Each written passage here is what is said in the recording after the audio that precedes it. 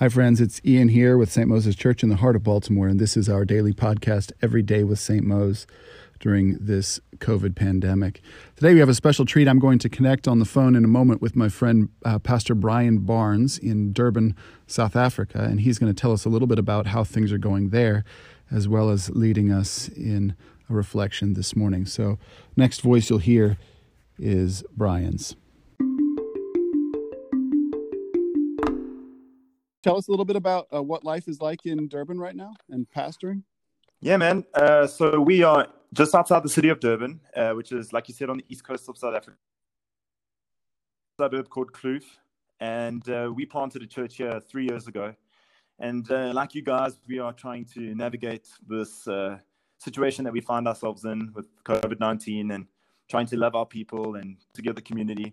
But yeah, we are in a situation of complete lockdown as an entire country, where it's a complete stay at home for every single person, and just trying to get what that looks like. So really facing a lot of the same challenges you guys are facing there in the US. Yeah, I guess misery loves company or something like that. But I found myself feeling more connected to brothers and sisters in Christ across the globe during this season than I can remember before. It's crazy. Yeah, man, it's so crazy. I feel like when have we been in a season where everybody on the planet is facing the exact same challenges? Yeah. So in many ways, it's quite unifying. Yeah, it is. Well, thanks for being willing to lead us in a little devotion this morning and to point our hearts toward Jesus. I really appreciate that. Just jump right in. I honestly believe that we are, it's very clear. We're in a season where everything in our lives has completely been disrupted and changed overnight. Our circumstances are completely out of our control. And the reality is that no one really knows when this is going to end.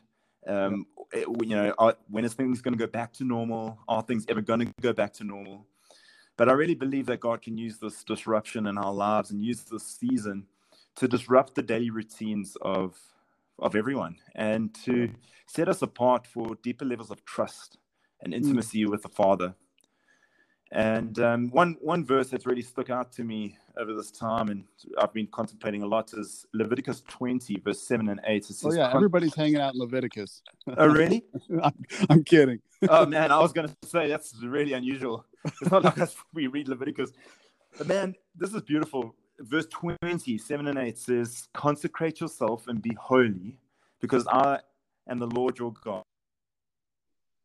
Decrees and follow them. I'm the Lord who makes you holy. And that's just really stuck out to me. And I've been reading a lot and what God can do in a season of crisis. And we see all throughout church history that every time there was a move of God, an outpouring of God's Spirit, it's always preceded. And one of the things that comes before is crisis. And as we've been in the season of crisis, I've been saying, okay, God, what are the things that you want to work and do in us as a people? And for you guys at St. Mose, what is God wanting to do across the church globally? And another thing that always comes before renewal is holiness amongst God's people. And Henry Varley has this quote. He says, it remains for the world to see what the Lord can do with a man wholly consecrated to Christ. And so this idea of consecration, of being set apart for God, for pursuing holiness in our own lives, has been something I believe God has placed on my heart to share with you, because I think that if we can be men and women who are set apart and pursue holiness and pursue intimacy with Jesus, that we can not only step into deeper levels of intimacy and relationship with him personally and corporately as a church, but that actually what we do is we make ourselves available to see God do a work in our community and beyond. Yeah, that's right. And, a few weeks ago, I did a preach for our church. And one of my points was that I believe this time of lockdown, this coronavirus situation, is giving us the opportunity to have deep reflection in our lives. And it's like an opportunity for us to evaluate and reflect on how have we been living our lives up until this point? Are we becoming men and women who are living our lives rightly, pursuing God and keeping him as the main thing, or have we filled our lives up with stuff, the stuff of modern day? And this is an opportunity for us now. Is many people, life has become way more busy if you are still you're managing kids and that kind of thing. But there is this space, this kind of, we're not getting in our cars and commuting as much. And there is this space in our lives, and we can use this space to actually dive deeper into our relationships and intimacy with Jesus. And I believe that this season gives us the opportunity to assess our lives and then actually reboot and to live our lives around the things that actually really matter. Amen. I was, on Easter Sunday, contemplating, obviously the story of Jesus' resurrection and the tomb. And one thing that I became aware of is that Jesus actually, in his, human life, his life on earth, was actually also in lockdown. 3 times Jesus went into lockdown. It was amazing. It's kind of, so firstly, Jesus was in lockdown in the womb. Jesus went into lockdown in the wilderness.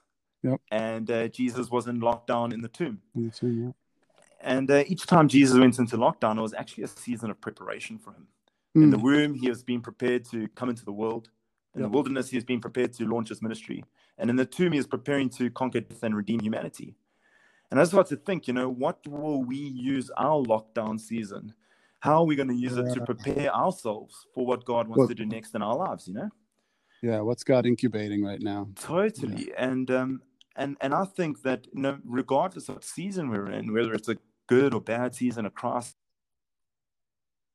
season of flourishing, the greatest thing that we can do as believers or as the local church is to set ourselves apart, to consecrate ourselves for the Lord and his good purposes. And so really it's just an encouragement to us to set ourselves apart for Jesus. And by setting ourselves apart, I mean giving us the lover of our souls. When I think of setting ourselves apart, I like to think of a wedding ceremony. And it's where 2 people, give themselves to each other in marriage. Yep. And what makes it so special is that people are choosing to set themselves apart for the love of the other.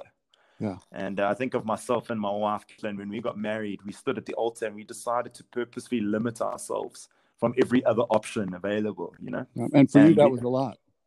Yeah, man, I tell you. Yeah, not really. But, you do that for the sake of giving yourself over completely to the other person. And really what it is a choice. And I think that we have a choice now to choose God above all other pursuits of our lives and to consecrate ourselves. And I found this quote, when we consecrate ourselves to God, we give space for him to fill us up with his best so that he can transform our worst. I just love that. So yeah, man, my encouragement this morning is really to be men and women who set ourselves apart for Jesus. And when we do that, we to receive both God's intimacy, relationship with him, but then also to receive power. Yep. And I just think that when I look at the life of people in the local church and look at the local church at large, man, we don't need a new strategy. We don't need like new techniques in the local church. We need power. And in the kingdom of God, intimacy and holiness and depth of relationship with him always precedes power. So that's really just an encouragement, when the Holy Spirit, when the Holy Spirit descends upon the disciples, it wasn't an endowment of power. It wasn't an endowment of strategy. Jesus never said to the disciples, go out and do the best that you can do. He said, follow me. And then he told the disciples, wait for the Holy Spirit. And then the Holy Spirit comes and gives them power. And so really it's a call to relationship and then a releasing of power. And so, that's my prayer for you guys and at St. Mo's. Yeah, and your people, thank you. I'm so encouraged by this. Would you be willing to just pray over your church and over St. Mo's? And yeah, absolutely. We just love to receive that blessing. Yeah, I'd love that, man. So, Father, we want to come before you, Lord God, as very grateful children who looking to Jesus in this time to be not only our comfort, but also our strength. And Lord God, I just pray that your Spirit would fall upon us as people, as men and women, and you would empower us to set ourselves apart, to be consecrated to the Lord. Yeah. Ourselves apart for you, Jesus, that there would be a releasing of power amongst your people, and that we would be able to be used by you for your good purposes in this time, Jesus. I just want to pray this Henry Barley quote: it remains for the world to see what the Lord can do with a man wholly consecrated to Christ. And Lord God, I can only imagine what you can do with a whole community completely consecrated to Christ. And so I pray, Lord God, that you would empower the people of St. Mo's, that you'd empower people of West Point Church and the churches that we're in relationship with, that the church at large, that the church would rise up and we would move in power. A new strategy, but because of intimacy and depth of relationship with Jesus. Would you be with us, we pray, Lord. Amen. Amen. Thanks so much, Brian. I appreciate it. Blessings to you and to West Point and to your family. Absolutely. Thanks for having me, Ian. Love to you guys. Thanks. Speak soon. Bye now.